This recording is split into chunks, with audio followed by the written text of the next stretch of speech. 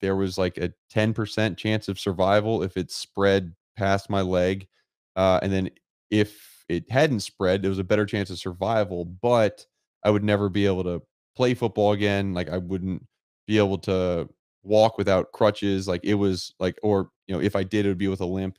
So it was like a very grim outlook for what was even possible. Oh my gosh. Yeah, it was, I mean, it was like, it was insane. Welcome back to the Harvester Sports Podcast. I'm Noah. I'm Austin. And today we are joined by a very special guest, 2008 ACC Defensive Player of the Year, Super Bowl 46 champion, New York Giants linebacker. Look at that. Not Bakersfield College, wrong BC, Boston College legend, and co-host of the Superhero Dads podcast, Mark Herzlich. Yeah, we're also joined by our boy DCA, but we all know who he is. So we're not. Yeah, he doesn't get the lengthy introduction. He's in here too much, You imagine if you would have done all that going to BC in Bakersfield. Yeah, right. If it's drafted all the way from Bakersfield College. Besides putting the wrong BC as a clean introduction, though. Yeah, that's pretty clean. I was proud of it. So I thought it was pretty good. Yes, let's talk. I want to talk a little bit about college, Mark, because I know it was like Boston's a big thing for you. I know you named your son after it, right? So what did Boston College do for you? Because I know it's a big part of your life. Yeah, well, good question, because it's funny. You think about college a certain way when you're going to college or preparing for college, and you think about college a way different way when you're, been out of college for 10 plus years, where you think, okay, like, what did it do? And so, I mean, the number one thing that it did, I met my wife there. I met Danielle there. Yeah. Who, Austin, Auntie Danielle, whatever you want to call her, like the big D, whatever, the enforcer. Maybe she's the enforcer because she sets rules in the Carr household when she comes to town. That was my favorite aspect of anytime you guys come over, is that I don't have to parent. Danielle is going to take care of everything I'm too uncomfortable to take care of. Right. Yeah, which is pretty much everything. Yeah, everything. So met her, but I think, there was a mindset going to college for a sport that you are going, yes, to get an education, and BC's not it's not an NFL pipeline by any means. There's a bunch of guys who do go every year, but it's not an Alabama, not an LSU type school. So, my choice of school was to go to a place that had the best academics and athletics combination that I could find. And it so happened that BC was my choice. I loved it. I mean, it was a time that I got to, my hand wasn't held anymore. And I think a lot of growing up, that was the case, not in a bad way. Just my parents were there and present. And, they, if I forgot to do something, they would have my back. Right. And there's nothing wrong with having your kids back. However, it was a great opportunity for me now to not have that, and to, find the importance of responsibility in day-to-day activities. And then it was fun too. I mean, that's the other part too. Like, you're learning how to be independent and deal with, the consequences of your actions, but also you can have a blast and, just meet people and do things and just, I don't know, not clean up your room if you don't like, just little things like that. So, I mean, I loved it. I loved college. I thought it was awesome. I've debated, and Dave, you probably be interested. Have you debated at certain times where you're like, man, I wish I could go back to college, but like, life's good now too. Like 100%. There's always that like moment where you're like, I've gotten past the point where I wish I was back in college, and more sort of scared that you could be back in college and that'd be a problem. Yeah, I think that like there's I was listening to something the other day, and they said, would you go back to college or go back to maybe even high school or before, like around that time, with the guarantee of the job that you have now, or would you rather go back and just experience it all over again and do it with the knowledge that you have? And I'm like, oh, I don't know if I'd go back. I mean, no, you had a pretty good job. Yeah. Right. So it's like, I think that I'm going to take the job I have. And like, it's a progression. And I think that's the cool part about college, is you have to kind of go through that experience of kind of getting out on your own and not cleaning your room and seeing what the repercussions of that are. And like the stuff that even goes outside your room, like, okay, if I don't do this, what happens? Or what happens if I sacrifice some time for some future benefit. Does that work? Yeah, it does. And you have to kind of find that out on your own, because I think before the college experience, before you're out on your own, you're kind of like, oh, my parents told me to do this, so I guess I better just do it. But there's no real ownership of it. So yeah, that's, and you wouldn't, awesome. You don't know this. Maybe, you know, you guys have felt it before, but like, because you've been with Melody for your entire life, Dave, but like, I got my heart broken for the first time in college too, which I don't know, like that is something that no one tells you about. That's going to happen. Oh yeah. Like, we're some heartbroken boys over here, man. Bro, it's like a legit problem, like that. You're like, okay, I'm independent, like I can do it.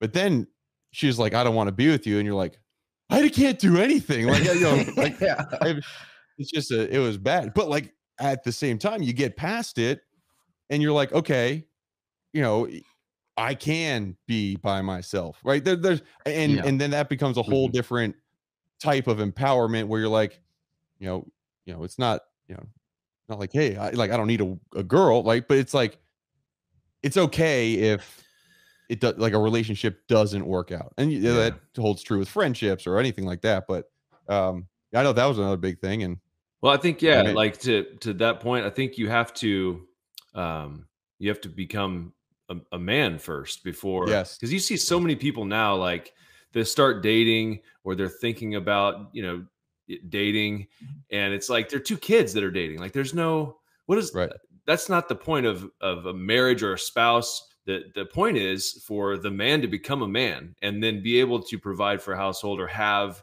his stuff together enough to where you can take on the responsibility of a wife and a family.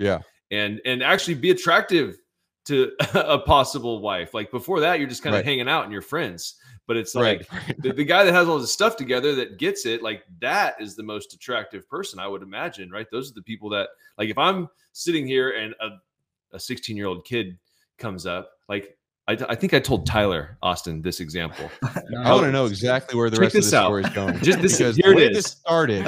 I'm about to go. Saying that, the most attractive thing out there is a guy who has it all to put together. And then if a 16-year-old comes up to you, so please finish that part before you go off on a tangent. Before, I might want to specify, don't transcribe this, just listen to the whole thing. Okay. So here's what happens. Okay. So like, for example, I was talking to Tyler about this and I'm like, okay, so take your sister Grace. Okay. So I'm not going to let just some random 16-year-old high school kid come up and take her out on a date, because like you wouldn't do that if you had a Ferrari parked in the driveway. Would you let a 16-year-old show up, be like, hi, Mr. Carr. Hi, Mark. Hi, Mr. Herzlich. Can I have the keys to your Ferrari? You'd be like, absolutely not. But we do it with our daughters. So it's like, there's something disconnected there. And to that point is if that same 16-year-old comes up to you and says, hey, Mr. Carr, oh, that's a nice Ferrari. This type of Ferrari with this type of engine and this type of hand. Oh, what? Like you can go take it for a spin. About this car. Same thing. If a 16-year-old comes up and is like, oh my gosh, I've had such a good time with your daughter. I love how she's into whatever she's into. And you're like, oh, wow, you actually care about her enough to know about it. Then you feel, okay. Like I feel a lot more comfortable with that. Yes. Feel a lot more comfortable with that. Right.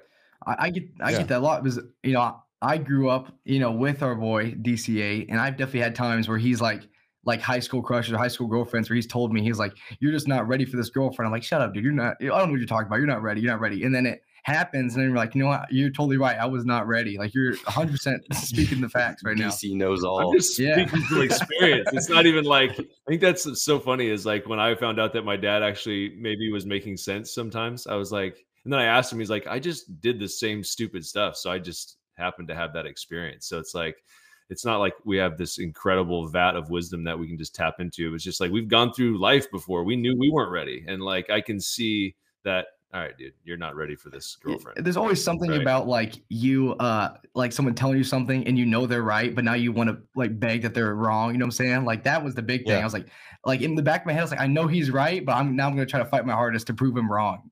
Like I was like one of the biggest things always. Right. There's benefits to that too. Oh yeah. Yeah. So for sure. Mark, about college and stuff, was Boston like your number one choice? Was that like how did that go? Like what was like getting there? Yeah, good question.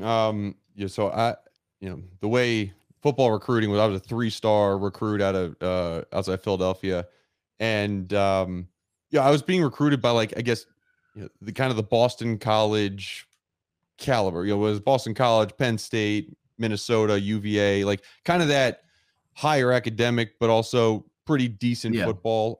And so took a bunch of visits, unofficial visits. We basically did a road trip through the Northeast, and Boston College was one of the stops. And so Harvard and a bunch of other places. UVA was, like, for some reason, was like my number one choice throughout high school. Like, I loved UVA. I had been down there. I had a friend who went there and had visited, and I was like, man, this place is sweet. Yeah. And I went down and actually originally verbally committed to UVA. Didn't have a great trip when I took an official visit. And I think there were players there at the time that I was staying with that did not like the coaching staff that was there. And they were like, I remember specifically being like, bro, like, good luck. Like, good luck. I'm like, what do you mean good luck? It's like, good luck. Like, you're so screwed. And that's what I felt like after. I was like, what do you mean I'm so screwed? Like, this is exciting. Yeah. And so I had called the coaches and was like, hey, I just got back from this trip, and it was not a great trip. They left me at a party. So, like, the people that I was with, we go to a party. And so this will get into, like, the real recruiting stuff. So, like, we go to a party. So first, actually, so this will not make this sound good, but this is my recruiting trip, right? So I'm at school. I'm with this host players, and after the game, I remember we come back to their room to, like, pregame, which great. Their version of pre-gaming was playing poker with, like, us 4 dudes in the room and watching hardcore porn on their TV. Nice. UVA. And I was like, I don't know if this is what college is, but, like, this is, like, wacky. Like, it didn't feel right. I was like, what is going on? Mm-hmm. Yeah. And so, like, I chalked that up to, like, okay, maybe this is what people do in college. Like, I don't know. So, we go out that night, we go to a party, and we get there, and I'm at the party. I don't really know anyone, obviously. And, so goes on. Then the night starts getting towards the end, and I'm looking for the people, my hosts, and they're gone. Like, there's no one. They're gone. Yeah, like, I don't know where they are.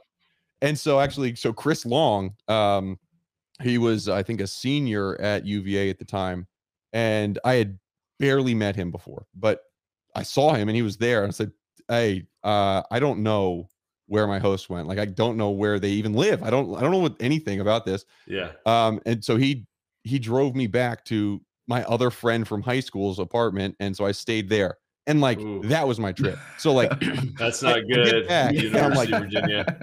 Not a good look. And so then I call him, like, hey, I'm not really sure. I'm also looking at BC, but I wanted to tell you first that I'm going to go up to BC because I already verbally committed, just to be upfront.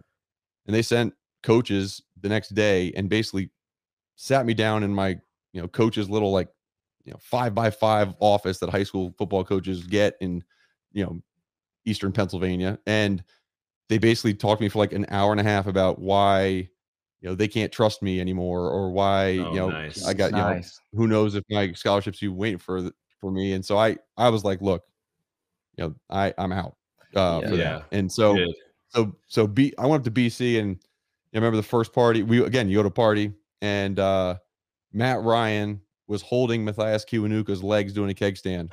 And I said, that's awesome. Like, it just, like, everybody was there together. Like, and they were like, the guys who you see on TV were acting like regular dudes, and, like, it was just, it was cool. So that was my kind of recruiting story, a little bit unorthodox, but it was cool. But it also, like, again, you talk about going to college, like, that initial experience, like, doing that poker and having the porn on, it just, you're like, wow, this is like a gut check of, like, this doesn't feel right. Yeah. And it was, that was, like, 6 coaching staffs ago. So nothing as UVA. I still love the school, but, like, that was at the time what had happened to me. Well, it sounds like that experience also that sort of sets the bar to contrast. When you went to Boston, you have coaching staff, and then when you see it through that light of like the other end of the spectrum of, oh, here's what things could be like, then I'd imagine that makes you kind of more grateful and like really appreciate what Boston had to offer, and that you weren't all sitting down watching hardcore porn together or whatever. Because before that, you probably didn't really think that was like where the bar was set at. Right. Didn't really think that was a thing that happened. And I come to realize that that's not a thing that happens. Like, that's not a normal thing. Only in Virginia. Right. Yeah. A long time ago. Yes. Like asterisks, Virginia, we love you. Like wahoo wah, all that. But like, that specific room situation was not where it was at. It's interesting. Like when you were telling that, I was like, okay, these players are either doing one of two things. Either the coaching staff does suck, or they don't want you to be there because you're going to take their job. So like that was my initial thought, because I kind of went through the same experience when I went on my trips, particularly to Fresno. It was not a similar situation, but I remember the quarterback that picked me up left me at the party, and I'm like, okay, what's happening right now? And he was and then I remember another guy came up and he's like, he just doesn't want you to come here. I'm like, okay, that makes sense. Yeah. Now, so he's trying to get me kidnapped in Fresno before I can sign with you guys. That makes sure would be a shame if you like slipped and something happened to your ACL at that party or something. Right. Yeah, right. Oops, something would have happened to you. So was that what your recruiting process was like, Dad? Like, what did you look at any other schools? But I know I've heard like stuff about you looking otherwhere. It was not. I only took one trip to Fresno, and so I was about to. I had a couple offers on the West Coast, and it was UCLA, Washington, and then Fresno didn't offer, Arizona, and Fresno didn't offer me, and I lived in Fresno. And I was kind of pissed, honestly, that they didn't, because I was happy to stay at home and play. Because when I was in junior high, we lived in Fresno, because we went back and forth from Bakersfield to Fresno in the Central Valley. It's about 100 miles apart. But when we lived in Fresno, I went to a lot of the Fresno State games, a lot of their practices. I got to know some of their players. When I was in 8th grade, the Fellowship for Christian Athletes came to, they had a meeting I was invited to. And so I went, and there's like probably 10 or 15 of my buddies there, all football players. And Trent Dilfer was the quarterback at Fresno at the time, and he came and spoke to us. And I was like, this dude's pretty awesome. And he was a pretty passionate guy, and he was a great speaker. And I was like, and he was a Christian, he was a believer like I was. And there was kind of this weird feeling like if you're a Christian, you can't be a good football player. I don't know why I thought that. You couldn't be aggressive. You couldn't have that mentality, right? Some weird 8th grade thing that I was going through. Maybe, I don't know if it was the church I was at. I don't know what was happening. But I saw him and I was like, this dude is the opposite of that. I want to be like him. So then I went back to Bakersfield, went to high school at Stockdale High School. And then I was getting recruited, and all these schools were calling me, and I'm like, I kind of want to go to Fresno. And they never called. So I was getting ready to get on a plane to fly to see Scott Lanahan, who's the offense coordinator at Washington. And I was probably going to sign with him. I was going to go on a trip to Washington. And I was like, Dad, why don't you just call him? Just call Fresno and be like, what's up? Why aren't you guys recruiting me, or like what happened? And they had Jim Sweeney had just left. He was the old school coach there forever. Pat Hill was had just signed there. So there was kind of like that gap, Mark, like where there's a coaching staff's coming in and then they're going to recruit totally different people. Right. So I just kind of got lost in the shuffle, and Pat showed up at my house like 3 hours later. He just drove down, and he still had his duffel bag. He had just gotten off the plane from Baltimore. He was offensive line coach for the Ravens before he took that job. And he was like, no, you're coming to Fresno. And I was like, okay, great. And we ended up coming. Like, he was right there. Yeah. He was so awkward. He was like drinking your grandmother's like milk, like off the table. Like, he like picked up her glass. I'm like, who is this guy? And but it was great. And he was super awesome. But that was kind of my recruiting story. I didn't have quite the experience that Mark had, but I ended up taking that trip. That trip that I took with Fresno was way before that. And it was kind of like, Sweeney left and then nothing happened. So I was like, okay, usually you get offered on your trip, but that didn't happen for me. So I just kind of. Dave, have you ever like thought back or been to any of those other schools, like been to Washington campus and been like, what would my life be like? Oh yeah, if man. I had gone here. Well, and even crazy enough, I had been in Fresno for a couple of years, and that same quarterback that left me at the party was the starting quarterback. Yeah. And we were competing like from the day I got on campus. And I ended up playing a little bit my freshman year. And then my sophomore year, they wanted to redshirt me, and I got upset. I was like, I'm not redshirting. I'm better than this guy. Yeah. And I'm dumb. I'm 19 years old. I'm not. I mean, maybe physically I was probably a little bit better than him, but I wasn't. He was a fifth-year senior. Like, he knew the offense. And so Jeff Tedford was leaving. He went to Oregon to be the offense coordinator at Oregon. And Jeff was like, you should come with me. And I was like, let's go. So I was going through the process of transferring and going through that whole process to leave. And then Pat Hill again, he shows up at my apartment and he drives me around and he gets me on the phone, Mark, with like all these general managers in the NFL and head coaches like Bill Belichick, all these guys. And all these guys kind of went to bat for Pat to keep, a guy around for him. And he was like, they would all just tell me, like, it's not a great look if you transfer and you leave, like, just stick it out. Pat's a good coach, blah, blah, blah. I mean, and it worked. Like, he recruited the heck out of me in that car. We drove around for like an hour and a half and I ended up staying. But the good thing is, like, Joey Harrington ended up being like almost a Heisman Trophy winner that year in Oregon. And I remember I called Jeff when I was still trying to figure out if I was going to leave or not. And he's like, there's another kid up here that's pretty good. I want to just be straight up with you. Like, it might be a pretty straight up competition. I'm like, okay, I'll just stay here. But it ended up working out. So you think Fresno was playing hard to get, waiting a little while to offer you? They were playing chess. No, they're just dumb. No, they're dumb. No, absolutely not. You give them too much credit. That's what they want you to think.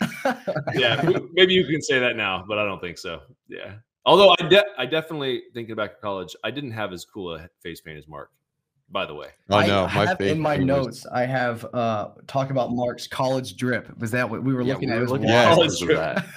Oh, yeah. And your NFL. This is drip before people called it drip. Your NFL drip was good. Our boys was not good. DCA did not have NFL drip. Talking about?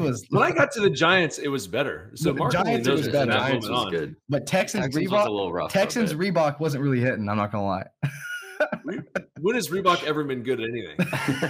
First of all, Reebok made some of the best gigantic baggy sweatpants. Those like thick terry cloth sweatpants that I'm sure, Austin, I'm sure you have the hand-me-downs. Yeah, he might be wearing them right now. I think I actually am wearing some right now. Stand up. Yeah, those things were like unmatched. I'm like, oh, the quality was amazing. That's true. So where was the face paint? Where did it come from? Like, so good question. Hold on. I'm gonna, for people who, Are you gonna show us a picture? Oh my gosh. I thought it was a green screen the entire time. You thought he just had books. I thought he had a book green screen the entire time. You said nobody could possibly own that. Look at that, man. Look at that. Yeah. So that's how. So basically, what had happened was I was playing. So I'm playing football, right? And I am, a marketing major, and just at BC, and thinking, okay, there is value in standing out in college football if you want to get noticed, if you want to get on the rankings list, whatever. And so, I'm like, there's however many other white linebackers out there, like big dudes who stop the run, and how could I set myself apart? And we watched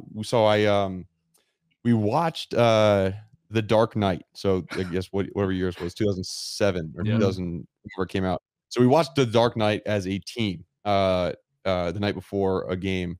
And so the next day I was like, okay, I'm gonna like do the circles around my eyes like the Joker. Because I was like, that was so badass. So I decided, I was like, I did that.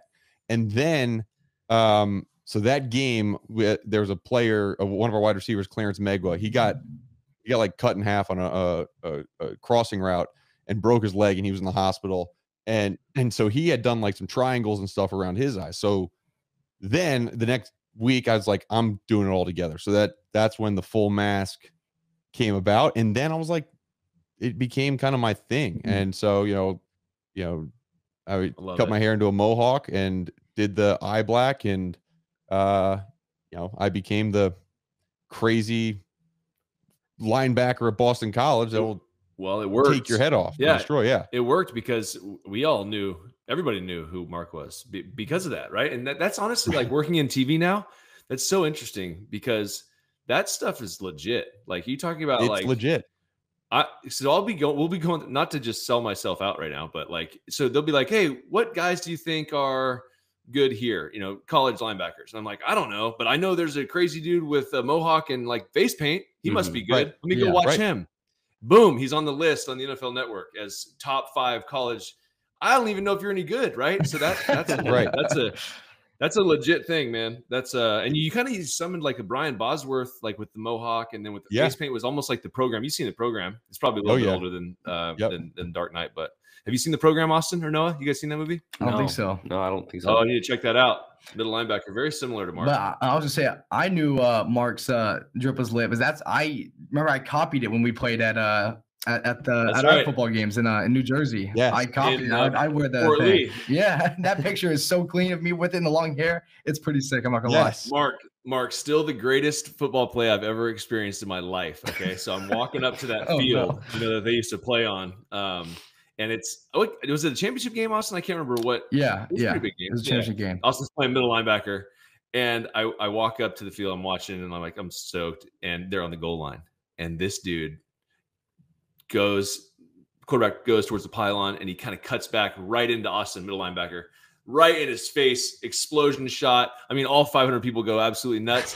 I'm freaking out, right, because I'm on the sideline. And then I see, of course, his mom driving up parking. She missed the greatest play. And she missed the greatest play I've ever experienced. You have to think about how I felt. I've been this height, like 5'9", 5'10" my whole life. So I was like, oh, I'm going to be 6'5" for sure. And so I got to like 4th grade, I'm 5'10", and then just slowed down. I was like, all right, this is interesting. Just maxed tell out Mark what your senior quote was. Oh, it was my growth spurt's coming any day now.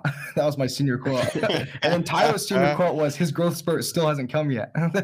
Yeah, it was. So he carried it on. It was. But like you just got like short jeans, which because Melody's not short. Yeah, I know who gave it to me. I know who gave it to me. It's this dude's mom. It's this dude's mom. Yeah. Yeah. I'm sorry, man. She's quite short. We'd all be 6'8" if it wasn't for her. So. But you guys have that's funny. Like you guys have very similar careers in that aspect. Like you guys went different ways in the draft or got picked up after the draft. But you have very similar things where like you guys had medical things happen to you, like you're early on in your career. Dad, right? I got diabetes like your like first 2 years in the NFL. And Mark, you want to talk about what happened to you? Because I know you started to feel a pain in your left leg, right? Like mid-season. Yep.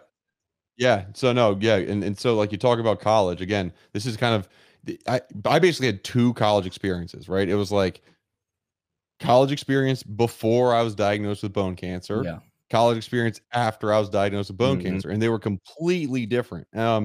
And so to your point, just a little background. So it was I just finished my junior year at BC, and I was contemplating going out into the draft. I was first team All-American. I was ACC Defensive Player of the Year, runner up for the Butkus Award. All the things that you looked at. Okay, the guys who did that before you are getting drafted. It was a heavy linebacker year. Like it was, I don't know if you remember, but like Ray Maluga, Brian Cushing, like it was a Paul Plesniewski, like it was a big linebacker year. So I had another year of eligibility. So I decided I was going to stay. And right when I made that decision, I started feeling a pain, like as you said, pain in my leg, and it was my left leg. And it basically, it was residual, but also very acute. So meaning like it would kind of come and go randomly. It wasn't just through exertion, but it was very pointed at one spot, and it was that leg. So basically it was like 6 months of trying to figure out what it was. And it presented kind of like sciatica, where, pinched nerve and there's like shooting pain down your leg. So it took a long time, and then they figured out what it was. It ended up being Ewing sarcoma, which is a rare bone cancer that I think 1 in a million people get it, and the age range is usually 9 to 19. So I was a little bit on the older side of people to get it.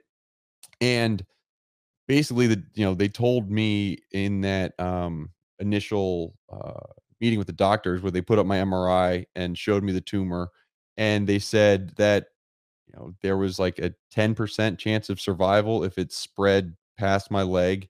And then if it hadn't spread, there was a better chance of survival, but I would never be able to play football again. Like I wouldn't be able to walk without crutches. Like it was like, or, if I did, it would be with a limp.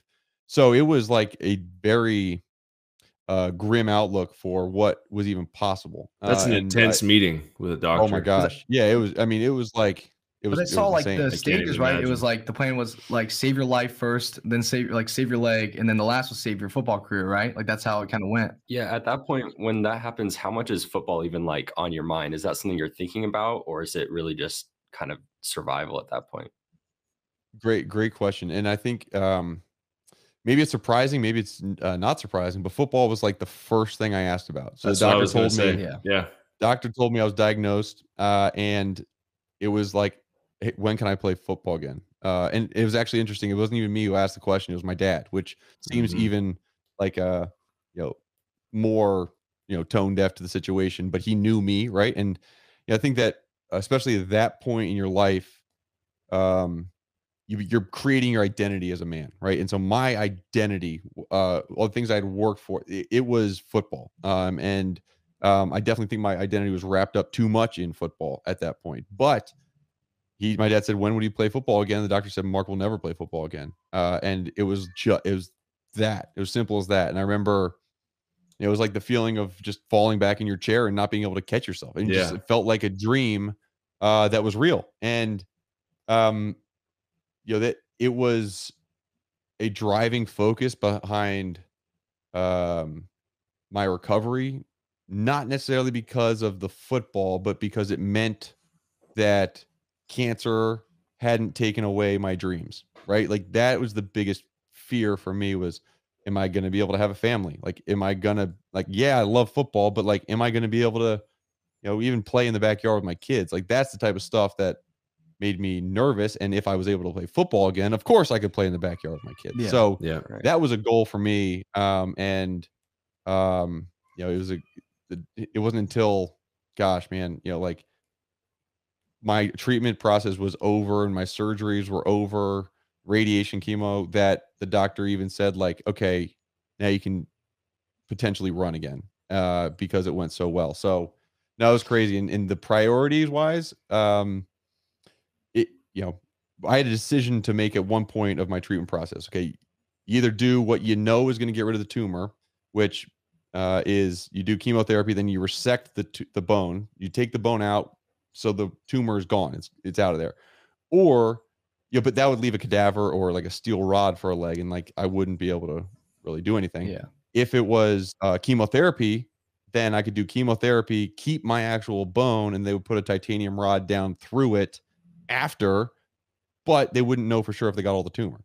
Wow. So like, because there's 1 in a million people that get this, most people are already that are still growing and not full grown because they still have the growth plates involved with that. This was a very unique option for me. So the doctor let me choose. Said, I'll let you decide what Wow. you want to do, whether you want to go the more, safer or not. It's just the more readily done route, or do you want to do the path that, is not really an option for a lot of people. We don't really know how well it's going to work.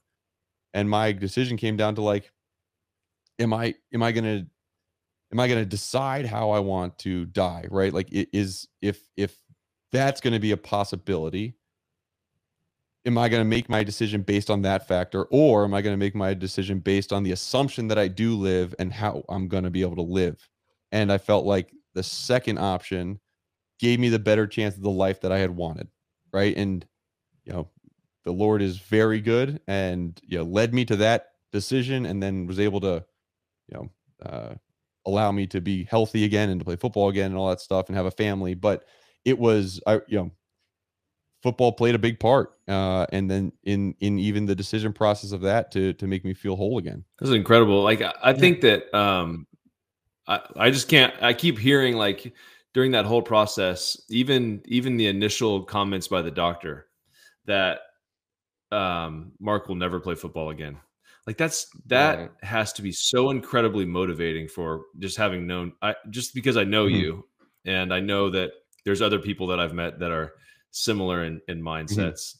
Just from a mindset standpoint, that had to be so encouraging, which is kind of crazy to say Right, that. But right. like for It's me, like it's devastating, but then it becomes like a challenge and kind of like yeah. like we gonna play a numbers game, or are we gonna play percentages game, or Right. are you gonna know what I'm capable of? Exactly. Right. Like, Yeah. yeah. And I told, a couple people as I tell the story. I said, look, the doctors knew cancer, right? But they didn't know me. Yep. Right. They didn't know, Yeah. That's I amazing. needed them, but I couldn't do it Sure. on my own. But Yeah. if it's possible, let's do it. That's awesome.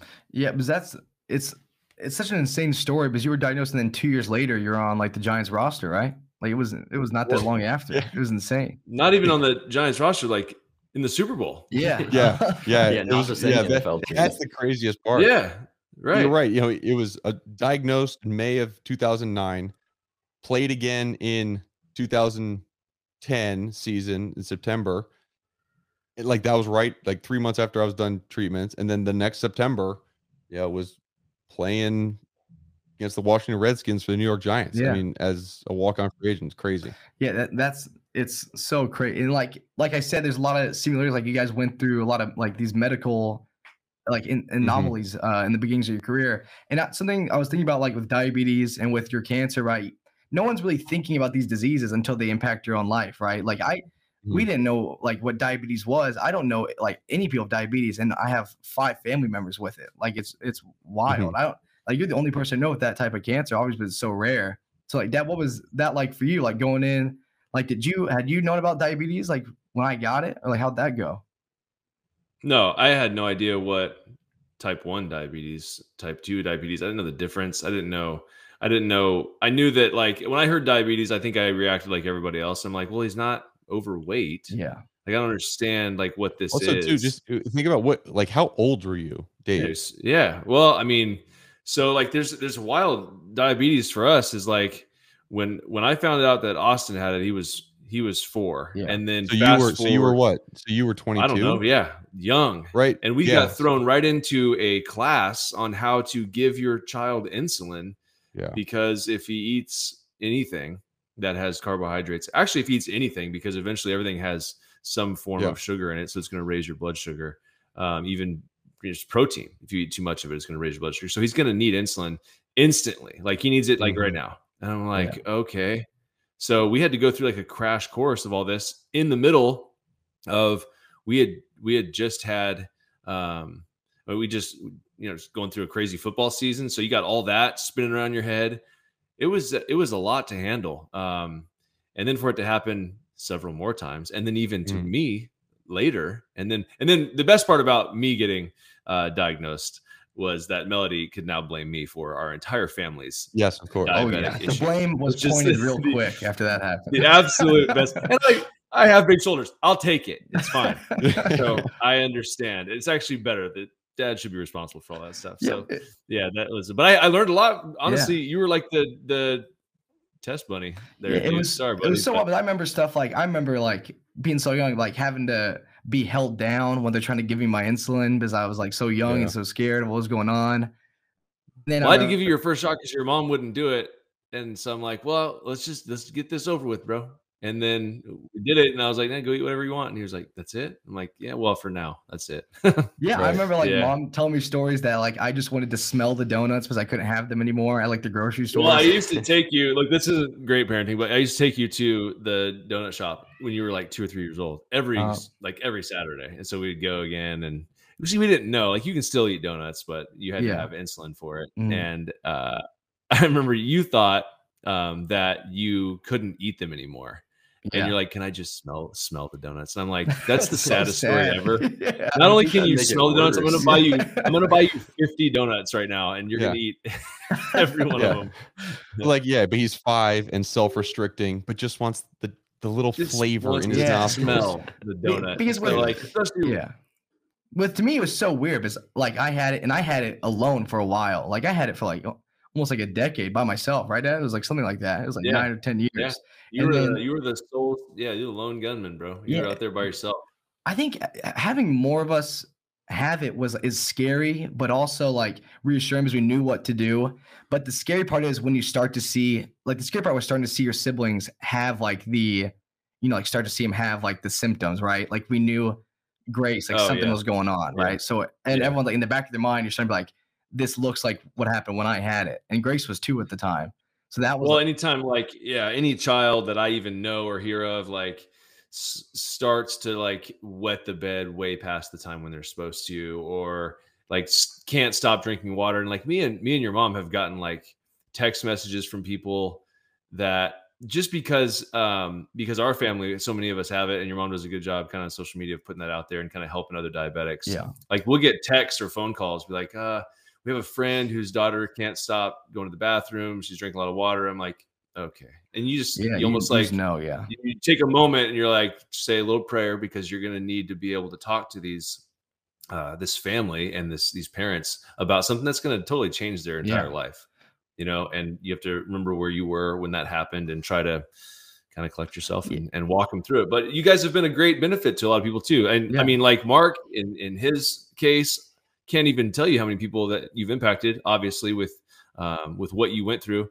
and then even with you, Austin, and the diabetics, it's like that's what it's all about, man. It's struggle. Like everybody in the world struggles with something. Yeah. Like we're not all going through this thing. If you're happy, man, enjoy it, right? Because it's not going to last very long. So you have to find ways to get through things, and it's through community, it's through your faith, it's through people that have gone through it before that are there to support you. Exactly. So I was curious, Mark, because I know that battle with cancer had to be tough, and obviously you wear that sort of badge of cancer survivor like very proudly. Has that always been the case? Because especially in the NFL, everybody has a unique journey with lots of obstacles to get to where they're at or where they are, but yours seems even more unique, that you don't see many or any other guys in the NFL with that same story. So how did you sort of grapple with that in terms of sort of a responsibility to kind of let everybody know? Yeah. Great question. And I think it's, I know when I was first diagnosed, right, I just wanted to look for an example out there of someone who had been diagnosed with Ewing sarcoma and come back and played football or come back and done something, right? Because that would be like, okay, well, it's been done before. Right. And, you know, I found some people who had come back and played volleyball, which I actually got a letter from a lady who had Ewing sarcoma, and she did radiation. So that decision that I had to make that was kind of go either way. Yeah. She had written me a letter asking about saying that she did radiation and she was still able to play beach volleyball. And she was like, I don't know, 40 or something at the time. And I was like, wow, like that's actually awesome. Yeah. I then asked the doctor about that possibility in one of our meetings, and that's how it came about. So when I started getting towards well, first of all, in the part where I announced to the country that I did have cancer, I had to do a press release a couple days after I was diagnosed, and my dad and BC helped me with that. But it became public and got so many letters, good and bad letters, quite honestly. A lot of people telling me their stories, but they didn't end well, right? But so like, I don't want to read that. And very few sharing their stories and saying it ended great. So I go through a lot of it. I had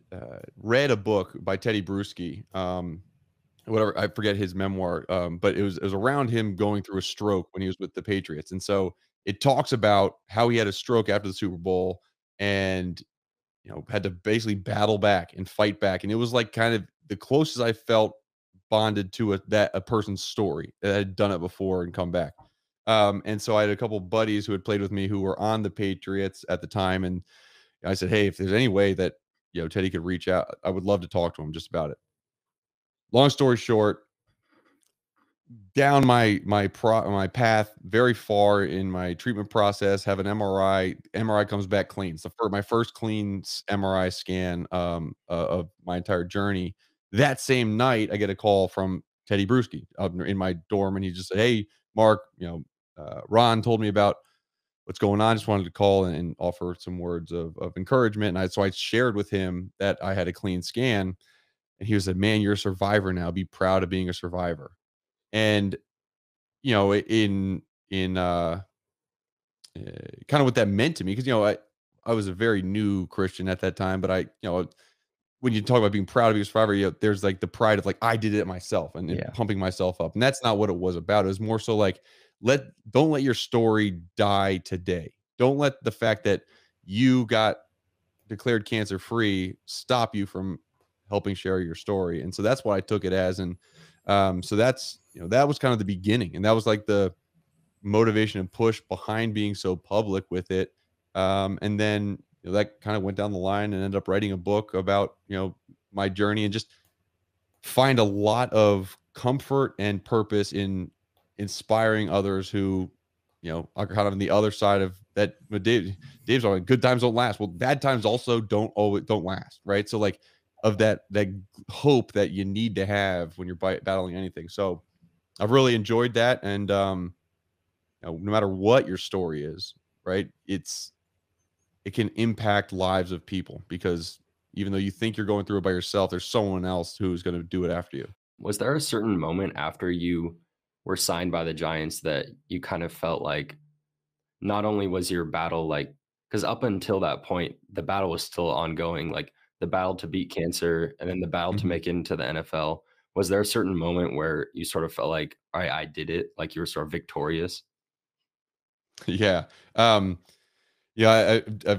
told the story before, but the day I was diagnosed, I'm up in my room, got back from the hospital, and just basically was like, made a decision that I wasn't going to let this beat me. Like, that was my decision. And so I walked downstairs and found my dad was sitting in the kitchen. I talked to him. I said, Dad, I'm going to be okay. I'm going to beat cancer, and I'm going to play football again. And he came over and he hugged me and he said, okay. He said, let's do this. And it was like, oh yeah, like I can fight this with you. Like, we can do it together. And you talk about full circle, like a moment where you're like, okay, now, we've done it at the Super Bowl, right? And the confetti streaming down, Dave, and like you probably knew, because you were you'd been playing longer, but like you forget, like the family comes on the field after, right? And like my dad has like a very thick Tom Selleck mustache, right? He's always had it since the 70s. It's amazing. And so like, it's a great mustache. I mean, it's it sets the bar high for mustaches. It really does.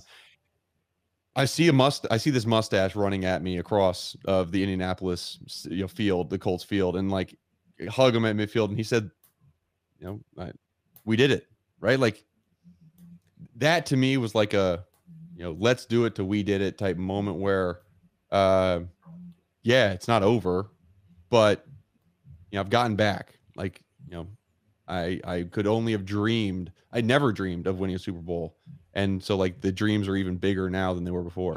Yeah, and that's such a great kind of ending for both of your stories. Like, both of you went through so much, like Dad in Houston, you with your journey and all that, and to finally like both of you come together on like one team and get that Super Bowl ring kind of together. It's a great ending to an amazing story. Well, that's why football is so great, man. That's like, Yes. It brings so many different stories and people together. You're in the locker room, as Mark knows, with people that you would have, I mean, obviously me and Mark, maybe if we would have crossed paths, we could have hung out and talked about some stuff, but there's a lot of people in that locker room that I would have never talked to, Right. that went through some crazy stuff, that have completely different paths than I do. And we were able to do that thing together one time, which is something you'll never forget. It's amazing.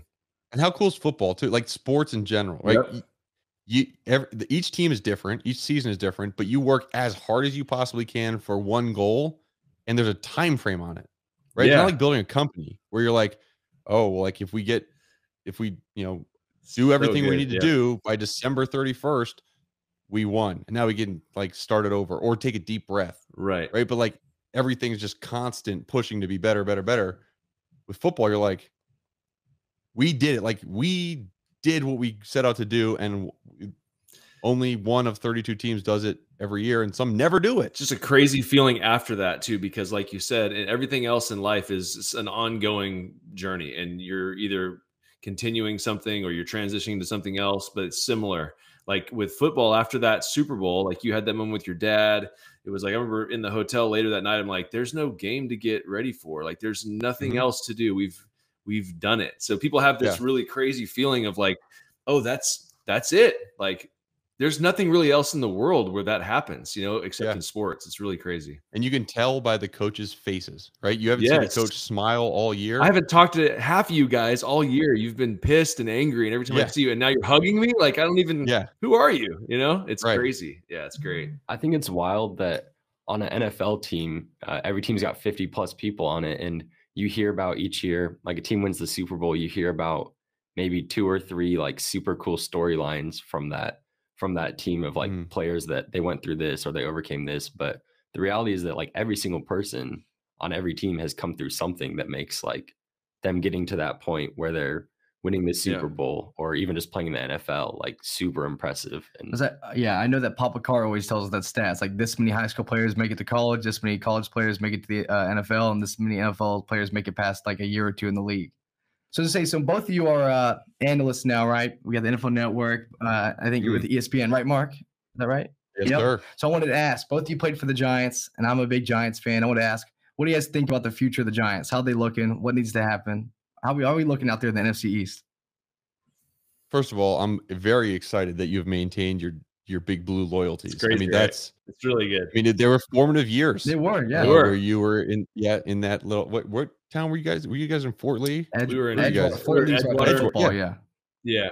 Edgewater, right there. Yeah. I mean, those are formative years right there. I'm glad you still love it. I'll let Dave tackle this one. Yeah. First. So I think the biggest thing is, well, you have a new coach in Brian Daboll, who was in Buffalo. And I think that his offensive system fits Daniel Jones perfectly.